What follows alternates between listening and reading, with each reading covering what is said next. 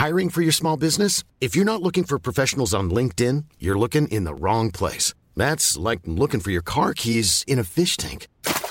LinkedIn helps you hire professionals you can't find anywhere else, even those who aren't actively searching for a new job but might be open to the perfect role. In a given month, over 70% of LinkedIn users don't even visit other leading job sites. So start looking in the right place. With LinkedIn, you can hire professionals like a professional. Post your free job on linkedin.com/people today. Here's a cool fact. A crocodile can't stick out its tongue. Another cool fact, you can get short-term health insurance for a month or just under a year in some states. United Healthcare short-term insurance plans are designed for people who are between jobs, coming off their parents' plan, or turning a side hustle into a full-time gig. Underwritten by Golden Rule Insurance Company, they offer flexible, budget-friendly coverage with access to a nationwide network of doctors and hospitals. Get more cool facts about United Healthcare short-term plans at uh1.com. The Telegraph. Podcasts.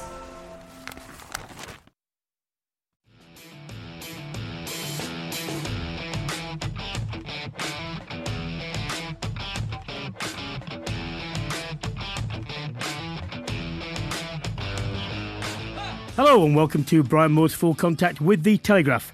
After a month of uncertainty surrounding the domestic and European schedules, the 2021 Six Nations has been given the green light to go ahead as scheduled. And over the next 8 weeks, we will be with you throughout the tournament every Monday to analyse and dissect all the major talking points on and off the field. England head into the tournament as favourites after their impressive 2020, which saw them lift both the Six Nations and the Autumn Nations Cup. First up, Freddie Jones' side is a clash at home to Scotland, and we'll be looking ahead in detail to that game and also to Scotland's chances with my co-host, the former Scotland scrum half, Rory Lawson. 2020 was a year to forget for many, and in particular, it was painful for everyone associated with Welsh rugby, which I'm sure we're all pleased about. Head coach Wayne Pivac won just 3 games in his first year in charge and heads into the Six Nations this year with questions over whether he is the right man to lead them to the World Cup in 2023. They open their campaign with a match at home to Ireland, and we'll get the thoughts of the former Wales and Lions number 8 Scott Quinnell on how he expects them to perform this time out. England's women ended 2020 as the world's number 1 ranked side, but they begin 2021 facing the uncertainty after the Women's Six Nations has been postponed. A date for when the tournament will go ahead is expected to be announced soon, but with the World Cup on the horizon, what effect could this have on the teams? We'll get the thoughts of Red Roses head coach Simon Middleton about the postponement and whether or not he expects it to have a knock-on effect for his side as they prepare to head to New Zealand later this year. And as ever, we'll be answering your questions, including what will happen to the Lions tour after conflicting reports that it could be held in both Australia, the UK, instead of South Africa. As I said, alongside me today is the former Scotland scrum half, Rory Lawson. Hi. Brian, great to be here. Thanks for having me again. Look, before we get into this year's Six Nations, what have you made of how the game has dealt with the pandemic in general over the past year?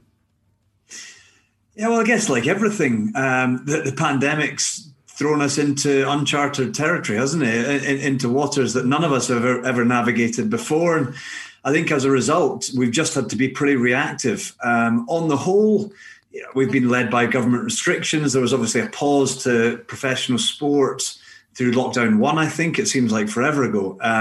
But I actually think that the domestic game reacted pretty well with, the Premiership brought weekend and midweek games in, gave opportunities to squads that had been starved of action. I think that, the Guinness Pro 14s continued to tick along. They went to sort of Sunday, Monday games through spells, which for the wider public was a bit of relief from more homeschooling and home working environments and so on. So I think on the whole, I think the game's reacted pretty well.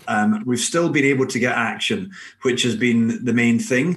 The no crowds undoubtedly has shifted some of the on-field product, I think. But, we're all desperate to see crowds back in stadiums, and hopefully that'll come this year.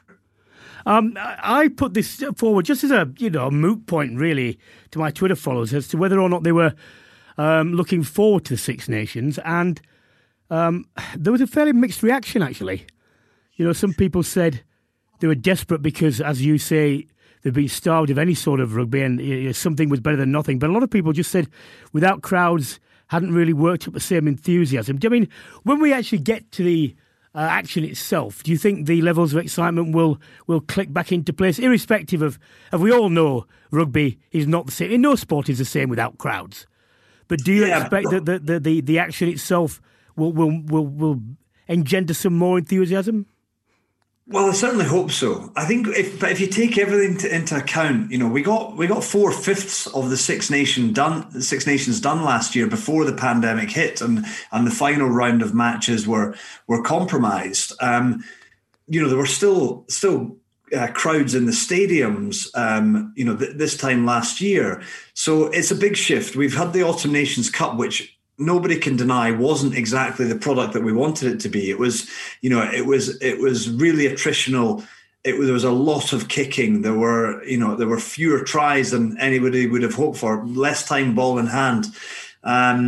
So there needs to be a shift from that, I think. But I guess, Brian, you and your followers, if you think about the way that they would typically be thinking about a Six Nations, whether they had a ticket to the game, whether they had already named their pub and got it out on the WhatsApp group for all the boys and girls to go and book the table, get your lunch in, sorted out, ready for kickoff, or whether you were just having a few pals over at home to watch the rugby, that is what generates the initial excitement. And then you start talking about, then you start reading in the newspapers, and midweek comes and you start getting some of the insight from the coaches and the players, and they start building the appetite. You imagine what this would have been like. 150th anniversary of the first Scotland-England game this weekend. You would have had so much anticipation building, and we are missing that. But hopefully the action at the weekend won't let us down. Well, let's turn to the 150th. I mean, England, with the bookies at least, are heavy favourites. I made the point in my column that, and the reason I say this every year is it's true every year, and that the first game of a Six Nations is one where everyone says, look, sacrifice style substance, just win. Because if you win, you can go forward from a position of strength, and if you lose, you're thinking, God, if we lose another one, the title's gone. Any pretense we had to do anything has gone, and we're in firefighting mode. And also, for England, more pressure because the correlation between home in the Six Nations and winning is quite strong. So if you register a win away like Scotland are looking to do, that's a big thing. So what do you all feel? Are we looking for another 11-try thriller? Hey, I'd take it. I'd take a 38-all for the first game, undoubtedly. Look, Brian, I think when you take it, you don't need to tell a Scotsman that it's important to win your first game, because it's something that we've been pretty poor at across the last 10, 20 years, probably. And getting out the blocks, building momentum, getting into it. For Scotland, it's a huge thing. For every team in the tournament, it's a huge thing, because you're trying to reel things in if you don't win that opening match. From a Scottish perspective, this year, though, I think it's slightly different, because whilst, the coaches will tell you it's a game at a time, I think Scotland have to be aware that they're going down to Twickenham, to the favourites home, and they'll go down with huge excitement, huge internal expectation. But they have to be aware that they're coming up against the Six Nations champions, the Autumn Nations Cup champions, the Rugby World Cup finalists, and don't put so much on that if you get a bump and you don't come away with the result that you're looking for, that suddenly you're thinking panic stations. What do we do next? We've got Wales at home in the second game. So the first game definitely has a huge importance. And for Scotland, they'll have been eyeing this up for a while, because if you look at the makeup of the England squad, they're probably the most injury-impacted squad, and you add in Joe Marler to that equation. Well, the missing three are the four starting props. Yeah. Now, Scotland wobbled. I mean, I thought Scotland had got over the being bullied thing. They got slightly undone in the Autumn Nations, but I think when you look at their starting front six, six players. For the three front row positions, that's strong, and I'd suggest actually probably stronger and more experienced than England are going to put out, and that's somewhere where I think they're going to have a go at England. Definitely, I think a heck of a lot more about scrummaging than I do, Brian. So I wouldn't start to go into the the finer detail of it. But the one thing I would say is Scotland have lost a huge amount of experience at hooker. Stuart McInally, Fraser Brown, both out of this opening game. And it's a brilliant opportunity for George Turner, who's an absolute powerhouse, really quick on his feet, makes big defensive shots. But he'll be under pressure at the line out to get his arrows right. At scrum, Fraser Brown is well known for his scrummaging strength. Stuart McInally, similarly so. George Turner, big afternoon for him, probably between Xander Fagerson at tight head prop and Rory Sutherland, who I think has been a revelation since returning from a long-term injury. And in behind you've got the options of the two Gray brothers now. Great to see Richie back. Scott Cummings, who's really come through. I think he's played 17 consecutive tests for Scotland. Do you think they'll pick Blade Thompson at 8 for an extra line-out option or not? Well, possibly. I think it will depend on the dynamic. I know Jamie Ritchie has had a head knock a couple of weeks ago, so I think he'll be desperate to get back. Gregor Townsend will be desperate to have him at 6 and Hamish Watson at 7. The number 8 still is a huge area of contention for Scotland. Nobody has nailed it down over the past 2-3 years. In the mix, you've got Matt Fagerson from Glasgow. You've got Gary Graham, who's going really well for Newcastle Falcons. And then you've got Blade Thompson, who is quietly going about his work at the Scarlets. But that's an area that I think whoever's given this first opportunity, if they could grab it, they would really have the running with it. Yeah, so I was just thinking, I mean, if you have extra height there, that puts pressure on England because Vunipola's strength, and he's got lots of strengths, Billy Vunipola, but he's not as a line-out player. And that means Curry has to do a lot more work in the line-out, which takes him out of the first breakdown probably if he's a receiver, and all sorts of things start to go. Oh, as well as Scotland, 8 is an area which no one's nailed down, so it's 12, isn't it? I think it's a different dynamic now. If you look at Scotland, Finn Russell grabs the headlines, and quite justifiably so. He has the Hollywood, he has real X factor. He has the ability to unlock any defence in the world, as was shown in the second half at Twickenham 2 years ago. Outside him, there's a number of options, and what it comes down to is the balance. And if you look at last year's Six Nations for Scotland, they only scored 7 tries. They had 77 points for, which was the second fewest. The only other side outside of Italy, who had fewer than 100 points in the competition. So that was a big drop off. Now they're harder to beat because their defence is really good. So, Steve Tandy's come in, done a brilliant job. Peter de Villiers has done a really good job with the scrum. Line-out needs improvement, but this midfield attack is a fascinating area. I have to say, I would get really, really excited if I saw Ali Price, Finn Russell, Cam Redpath debuting, and Chris Harris or Duncan Taylor at 13. That would really excite me, because then you've got the ability to unlock a back three that have such dynamism, such try-scoring ability. And it could be that could be the answer. But it's whether he goes for the tried and tested Taylor and Harris as the 12-13 option, safe defensively, but maybe don't give Scotland that ability to unlock a good defence. Well, I think, I also wrote that England have to get after that half-back pairing. And as much a point about putting pressure on Russell is putting pressure on what comes, inside him to make sure that, that service is for England is compromised. Because if you let Russell have his way, I mean, it's interesting that Captain Stuart Hogg said he's come back a completely different character. I'm not sure what that means. What does that mean?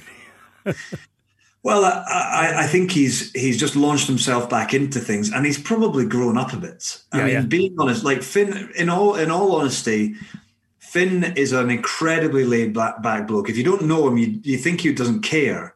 And he had his misdemeanor, but I think he's learned from that and realised that when he comes into camp now, he's a senior player. Yep. Come in and make an impact. You've got 50 caps. Now's your time to settle into this squad and actually make it your team.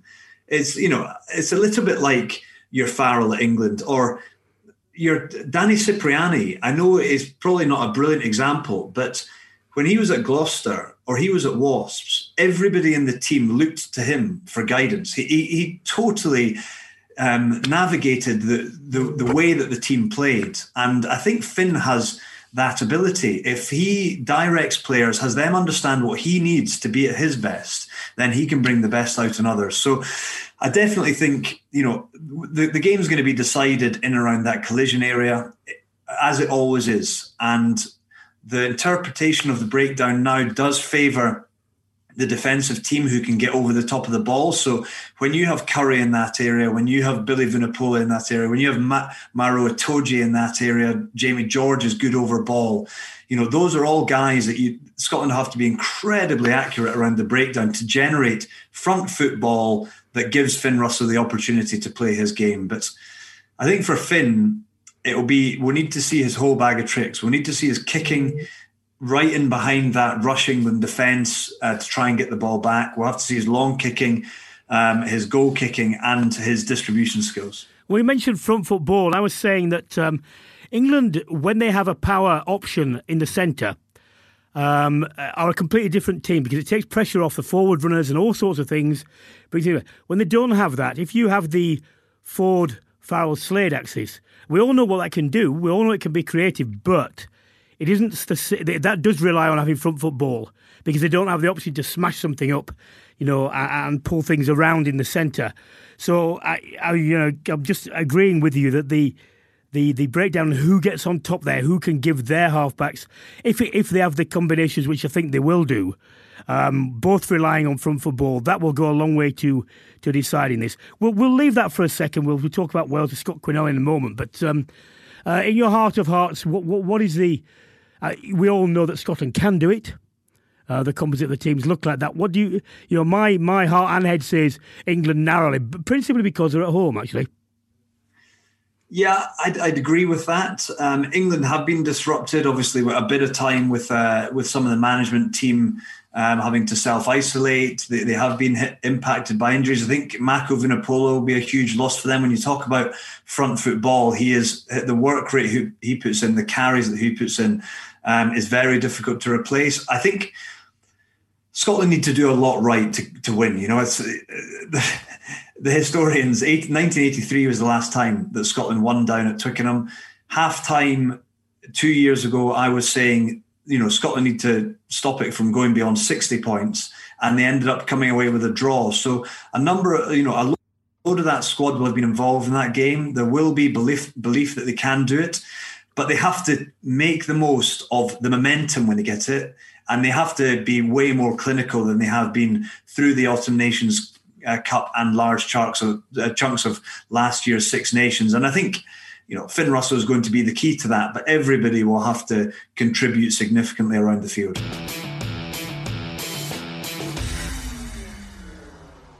Okay, why don't we turn to Wales? Well, it was a very difficult year, wasn't it, with Wayne Pivac last year? At least they're at home. They've got Ireland at home, but not an easy one.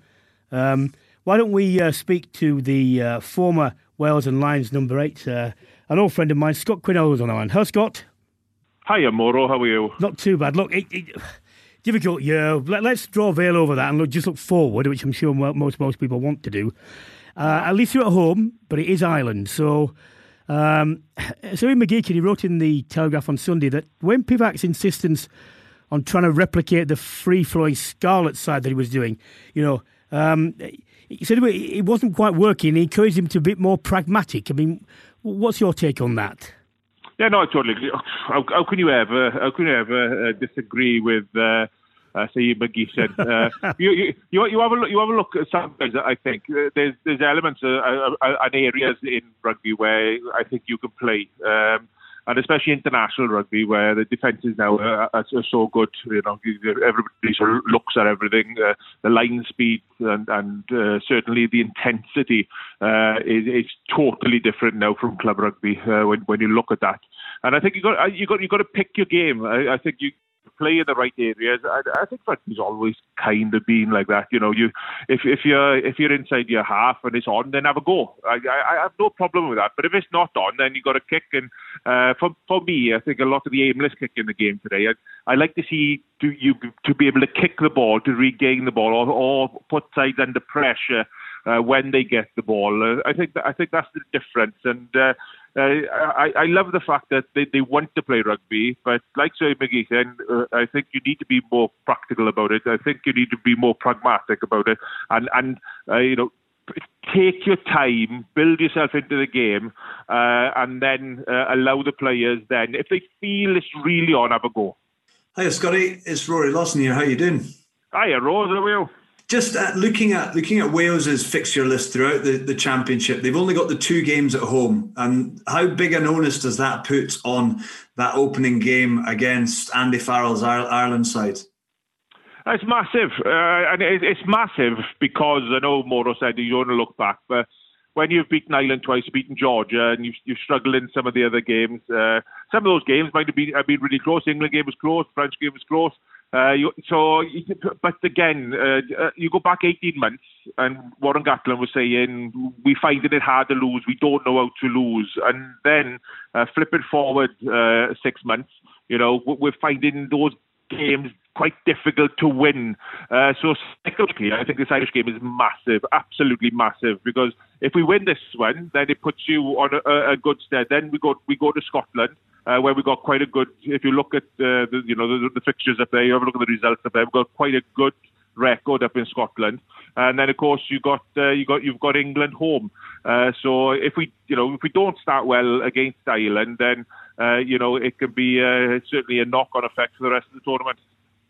Scotty, I saw you throw it out there on a TV show yesterday that you thought Wales were going to win this championship. Now that you're talking to people outside of Wales, where are the biggest areas of improvement that Wales need to attend to? Because they looked like a side in transition. They looked like a side who were a little bit short of ideas, certainly in the Autumn Nations Cup. So what's Wayne Pivac's biggest focus going to have been on within his squad coming into this year's championship? He's gone back a little bit. He's brought some experience back in. It's lovely. I did Scrum 5 last night, and I say Wales are going to win the Six Nations, and everybody's going, "What are you talking about? What are you talking?" This is what the supporters are supposed to be like. If we don't dream at the start of it, when are you ever supposed to dream? The reality may kick in next weekend or the weekend after. You know what I mean? But the first week, you got to say, right, okay, if I don't believe as an ex-player that we're going to win the championship, and those players are sitting in the hotel room for the last week, they're going to be there for the next 2 months. If they see me saying that we're going to be 3rd, 4th or 5th, what does that say to them? It's remarkable, the psychology of some people out there. But certainly, Wayne Pivac has brought some experience, and he's brought Dan Lydiard back in. He's been able to bring Ken Owens back in from injury, So with that, hopefully we'll be able to go out there and the experience. I suppose Alwyn Jones hasn't played a lot of rugby because he hasn't played any rugby. He's come back into the squad. He's still trying to find his fitness to be able to be considered for selection. So you need that experience in and around the squad. Josh Navidi's come back in, hasn't played a lot of rugby. So there's a lot of guys out there with a huge amount of experience, but not with a lot of rugby behind them. So it's going to be a confidence builder having those guys in the squad, and hopefully they can go out, they can find a balance within that. We'll find out in selection at the end of the week. If Dan Biggar plays, then maybe we play a bit more pragmatic in that form of the game. If Jared Evan plays, we probably play the all-encompassing, want to play from everywhere type of game that he's so good at and has been so good at for the Blues, and Callum Sheedy has been so good at Bristol. So it'll be interesting to see what selection he does have, and that way then I think we can work out what type of game plan they'll have on Sunday. Well, Navidi and Owens, I think, are big factors, and I'd add Faletau there because he's had a bit of a fallow period. But look, before we let you go, we'll be chatting about the Lions' future fairly shortly, and you're a 2-time tourist. I mean, the reports are becoming ever more, fantastic, aren't they, about where or not they're going to play. Are they going to play here? Are they going to play in Jersey? Are they going to play in Australia? What have you made of that? Because from my point of view, let me put it in there. It's important that they do something, I think, even though it's imperfect, because you can't put it off to next year. People say, just go next year. There's no room next year. If it doesn't happen this time, it'll be another 4 years. So, ideally, absolutely ideal scenario, we play South Africa and South Africa. I think that is everybody's wish, and that's South Africa's wish, that's our wish, that's the supporters' wish. My one thing is, Mauro, we can't play without the crowd anywhere. That's a no-go for me, because when you walk onto that pitch and you've got that Lions jersey on, and it may be the first time that somebody wears it, if you walk into an empty stadium, that is not a Lions experience for me. They talk about going to Australia. Do you know what I would do? If they are talking about going to Australia and they are thinking about going to Australia, then I would flip it. I would say, okay, we play Australia this year. We'll play you this year, and that'll give South Africa a chance to get back on their feet for 4 years' time. That's another thing you may think of. There's no rationale for me to say that we go to Australia to play South Africa. I just don't understand, because they won't be our fans. Will the fans be allowed to go? So I'm not sure about that. The only thing about that, Scott, though, is they'd have to tell the French to go away, because they're supposed to be touring there. In which case, I think that'd be a happy mix all round, wouldn't it? Do you know, Mauro, I think this would be perfect for you, right? That you could write an article that will say the French can play in the warm-up games for the Lions. That's got Mauro written all over it. I can see it now. Excellent, Scott. Well, we'll keep everyone posted. So will you, mate. It's lovely to hear your enthusiasm. It's infectious. I'm looking forward to everything a lot more now since I've talked to you. Take care, mate. Oh, come on. Have a good one, boys. Have a great championship. Ta-da. Look, I mean, let's get down to the nitty-gritty. I mean, Wales have got players coming back, Rory. I think they're important. Navidi was a big loss to them. Owens was a big loss to them. As I say, Faletau needs to find his ways. I mean, they have to win this game, don't they? They have to win this game at home. It's the first one again. We come down to that. It signals everything else. To me, I don't care how from their point of view, how they play. They just need to register a win, especially with it being Ireland. Definitely, yeah. I think everybody in Wales needs a lift with a win from their side.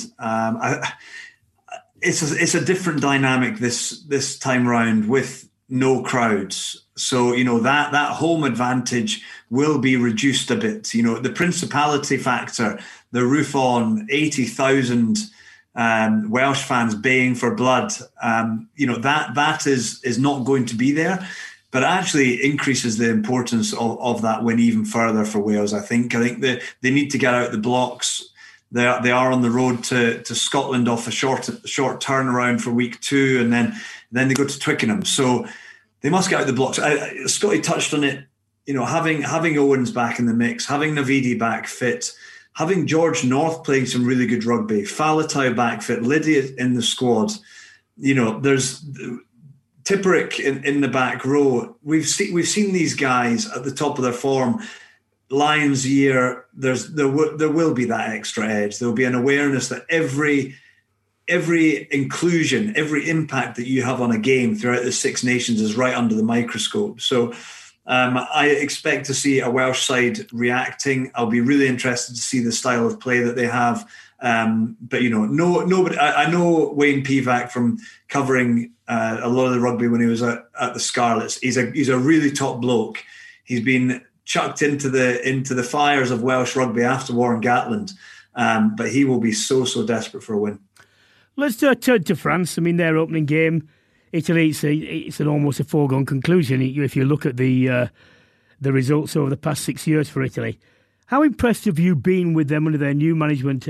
And for me, in particular, the consistency of selection and the direction in which they've clearly indicated they want to go. Yeah, I think it's brave. It's potentially it's definitely the long game, because he's going with a selection of young players. He's barely got a player in over 30 in his squad. You've got Paolo Garbisi at fly half, who looks like a real talent. Italy, as much as they've got some really good players within their side. I just think, for me, until they start winning games, they're right up against it. Pelledri's injury, missing all international rugby this year is going to be a huge blow for them. Yes, they've got other back row ability. Stein in the back row is a big ball carrier. But, I just think Italy are going to have to do something huge to turn things around. And I think this is a long game being played in Italian rugby to try and develop them for the next World Cup. And if they could pick up one win within this in this championship, they do have 3 games at home: France, Ireland, and Wales, all at home. So if they could nick something from one of those games, I think that would be a big result for them. You're perfectly qualified to make this judgment, much more so than me. Antoine Dupont, just how good is he? World class. Absolutely world class, because Aaron Smith has been for the past couple of years the number one scrum half in the world. For me, people have thrown Faf de Klerk into that mix. I think Faf de Klerk is a different 9 who has had some outstanding moments, but not consistently throughout games. He was very good in a dominant physical South African side, but I think Antoine Dupont for me just has it all. He has physical attributes that you don't necessarily expect from a scrum half. The ability to fend and bump off opponents in tight exchanges. He's got a big piston fend that gets defenders off him. He can step off both feet. His basics are very good. His pass is probably not quite world class just yet. He does throw the odd one out there that's not all that accurate, but his kicking game is very good.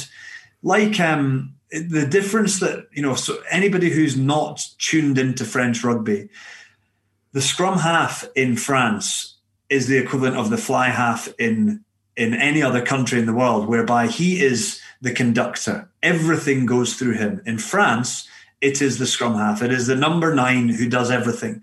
And Dupont is the perfect guy. He's a threat. He keeps the fringe defenders on their toes. He puts people into space.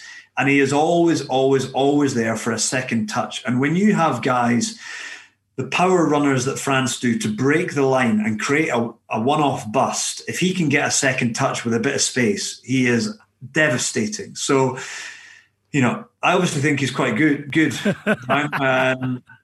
And any team who play against France have to put him under pressure. Yeah, I think for me, just as a conclusion, it's not just it's not just the speed of doing, it's the speed of thought before he does. He's approaching things, he sees things early, he sees options, and then he goes. And of course, if you've got the two together, it gives you the combination is even more devastating.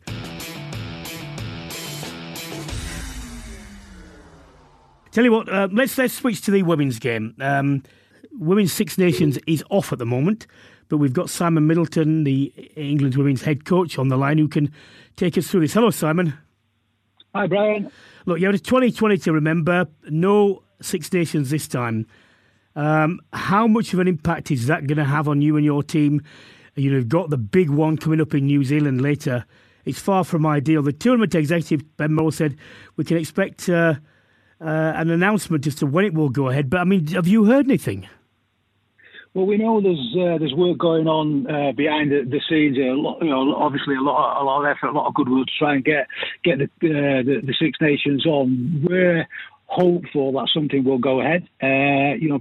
Potentially springtime or maybe a little bit off the back of spring. But obviously we're getting pretty close to the World Cup now. Simon, I've got a couple of questions for you on this. The first one is focused around a standalone Women's Six Nations. How big an opportunity could be that for championing the game ultimately in the spring with better weather, whereby the competition for international rugby isn't there with the mirroring of the men's Six Nations? And actually, I'll have you answer that one first, and I'll come in with my second question about the World Cup. Yeah, thanks, Rory. No problem. It gives us a great opportunity, doesn't it? It's, I suppose there's sort of pluses and minuses for both scenarios, but to get an opportunity to run the competition as a standalone gives us that opportunity to open ourselves up to probably a wider audience who they love the rugby, but they get a little bit dominated by the men's tournament when it's going ahead. So I think to have ourselves just there and playing in the competition by ourselves would be, gives us a great opportunity. And obviously, it lends itself, doesn't it? If the weather does improve, it lends itself to a different type of rugby. And so, I think the potential is massive for it. And if it does go ahead, it'll be great to see sort of how it pans out, what sort of reaction there is from the crowd, what sort of rugby it brings. And it could definitely pave the way. Yeah, absolutely. I have to say, I've loved watching some of the women's games recently, in recent years, and it's great to see the profile of the game continuing to build. And on that note, a World Cup later this year, I guess it's a slightly cheeky question perhaps, but New Zealand are the holders. And New Zealand is the least affected country in the world. And rugby goes as normal. Their training goes as normal. The country runs as normal.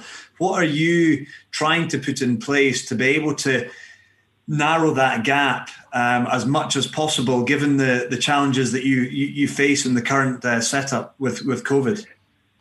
Well, I think I mentioned this last time I spoke with Brian. I think COVID itself and lockdown, in a way, actually, it gives us quite a bit of preparation for when we go to New Zealand, in actual fact, because one of the things we sort of kicked around was how we would cope with being away from home for so long, probably people away from the people who are closest to them, and away from your creature comforts, etc., and just sort of being in a situation where life was very much not the norm. And so we've got a bit of a dress rehearsal. So lockdown, or the various forms of lockdown in themselves, have been a bit of a dress rehearsal for us. Now, but off the back of that, obviously, with us falling into the elite sport category, we've been able to keep training. We just had a 2-week break, and the AP15s have had a 2-week break. But outside that, we've got a pretty rigorous training program going on. So from a physical point of view, and from a rugby point of view, we are getting quite a lot of exposure, and we're pretty happy with the programme. I suppose the stuff that we have missed is like the competitive games, and obviously the Six Nations being moved doesn't help us in that regard. But ultimately, you've just got to deal with the things that you can deal with, and it's a bit of an old adage, but that's pretty much what we do. We control the controllables. We're really confident in the programme we've got. I think the longer it goes on, sort of in a fashion, the more pressure it takes off all the other nations going there, and the more pressure it puts on New Zealand, because you say they've pretty much got everything going in their favour.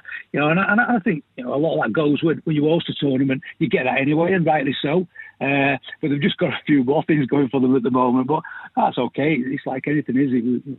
We're in elite sport for the challenge, and this is going to be the ultimate one. So we're just going to look forward to it. Simon, well, look, thanks very much for that. When you do know what's going on with the Women's Six Nations, please tell us. I'll give you a call and let you know. Thank you. Cheers. No problem. Cheers. Time for some questions now. Well, we've actually covered some of these. One from Greg. Would it be better to host a Lions tour in the UK in place of the Autumn Internationals? Don't see the point in having a tour in Australia where neither the Lions or South Africa fans can attend. Now, before I ask Rory about this, all these things, you've got to remember, you cannot just plonk a Lions tour in another part of the calendar. You can't just say, have it next year, have it in the autumn, because it's full. And this is a problem at the moment World Rugby are having. They're trying to find a globalised season because of various things, and the professional game in France and England and all these things. You simply can't do that. So anyone suggesting just put it there, sorry, it doesn't work. It's got to be in the tournament slot it's in now. So you're therefore talking about whether it's here or there. Scott Quinnell gives his views earlier. What's your view, Rory, about... give us... The ideal scenario is he could play in South Africa with fans. If they can play in South Africa without fans, is that good enough for you as a tour? Or would you prefer it to be over here without fans or with a few fans? Because they're not going to get, I don't think, full stadia. Well... It's an ever-moving machine, isn't it? I think that's the biggest challenge, is that there has to be a call made at some stage. And, is that decision, if that decision came and, the fans from the UK and Ireland could travel down to South Africa and have a traditional tour in South Africa, we would be all over it. We would be knocking the doors down to do that and have an element of normality, even if it was socially distanced, masked, whatever it took. But the reality is that is a long, long way off. And even if the vaccine comes into play and so on, it's still the call has to be made probably before we can say, right, it's going to be in South Africa with fans. So we're now looking at 3 scenarios ultimately with the Australian option thrown into the mix. I suppose I'll start with that one. It would be great to have fans in the stadiums for the games, but taking it to Australia for me, yes, there are loads of expats over there. There are lots of South Africans and lots of people from the British Isles. But that whilst it's an idea, I'm just not sure that's the option. I think the tour just become 3 test matches? That's another factor, because if it's in Australia, you're not going to take the Bulls, the Sharks, the Lions over there as well, I assume, but maybe they are. UK with crowds, great, but then you lose the touring feel. I said at the start, it's a tour, it's a Lions tour, and I think it would be strange for the Lions to be in the UK. Having said that, if I was sat at Murrayfield or Twickenham or Principality or the Aviva Stadium watching the Lions play South Africa in a full stadium, I think I'd be pretty pleased. So I think a UK option with crowds would be the best of a bad bunch, quite frankly, at the moment. But I think it's the ambiguity that's killing us all, the speculation and the little bits of gossip that are flying around, which are so difficult. Have you got any idea about when the cut-off point is to make the decision? Because although it seems fairly it's a few months away, it must be imminent. They must be almost down to the wire as to what decision they're going to make one way or another, for all the logistical reasons. Yeah. Well, yes, absolutely. I think if it's to be, I think it has to be this month or the next month at very latest, March at the very latest. Yeah. And the way things are going in the UK, I think if the UK could have crowds versus South Africa without crowds, I think the Springboks would come up to the UK and Ireland and play a test series up here. I think that would be their preferred option, because like all unions, the financial implications of COVID and no crowds has been so significant. South Africa have been without international rugby since the Rugby World Cup. Yeah. So, they are desperate for action. They're desperate for commercial revenue. So I think the way things are going, if I had to nail my flag to the mast, I would say it would be in the UK with crowds. OK, and I'll just deal with this on my own for the final question from Six Ways Gold and Blue. Do you think that clashing international matches with elite club fixtures stumps the growth of the club game and decreases the league integrity? I mean, look at football, imagine the EPL without players like Kane, De Bruyne, Salah. Yes, it does. But unfortunately, until you get an agreed global season, there's nothing you can do about that. And that's the real problem. And it's not something that's going to be fixed in the near future, I'm afraid. Well, that's all we have time for this week on Brian Moore's Full Contact with the Telegraph. Thank you very much for listening. Thank you to my co-host Rory Lawson and to all of our guests. If you enjoyed the episode, why not subscribe and check out some of our previous episodes and stay up to date on all things sport? You can head to telegraph.co.uk/contact, where listeners can get 30 days access to all the Telegraph's premium sports coverage completely free. I'll be back next Monday when we'll be reviewing the opening round to these Six Nations. Let's hope for an 11-try thriller at Twickenham, whichever way it goes. And until then, it's goodbye and stay safe.